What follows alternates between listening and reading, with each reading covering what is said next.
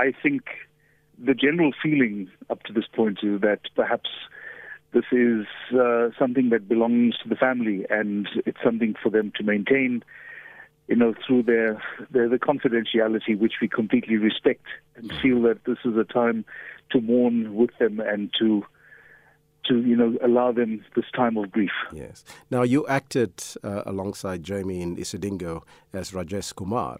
What is some of your fondest memory of him on camera and even behind the scenes?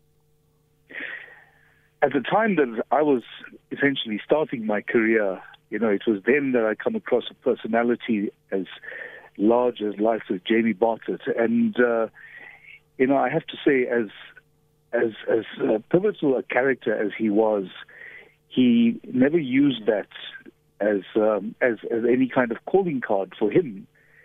This was another show, another character.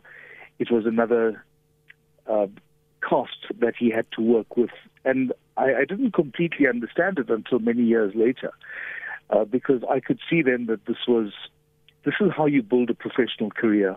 You go with one character and a story and another, and so it keeps building. And for me, just being on that show with so many South African superstars it was awe-inspiring, and to an extent, I felt quite intimidated. But he was the kind of person that was so absolutely welcoming, and he was so generous in the way he performed his scenes that it made you feel, well, maybe I do belong. You lost this. You lost him at a very young age, 55 years old, not very old. So he was still doing a lot of work. And but it seems like there's a sense that COVID-19 has brought the entertainment industry, has decimated the entertainment industry to a certain degree. And was there perhaps a sense that government have abandoned the plight of actors in general? We are feeling that very strongly, and not to make any inferences about how Jamie passed, but certainly, we must look at COVID-19 as one of those paralyzing effects that came into the industry.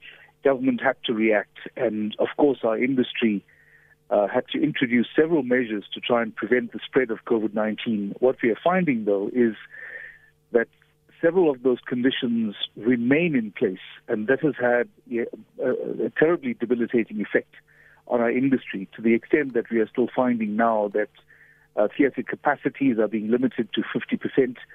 And what it means is that our industry hasn't fully recovered, and we don't have any idea of when that might change.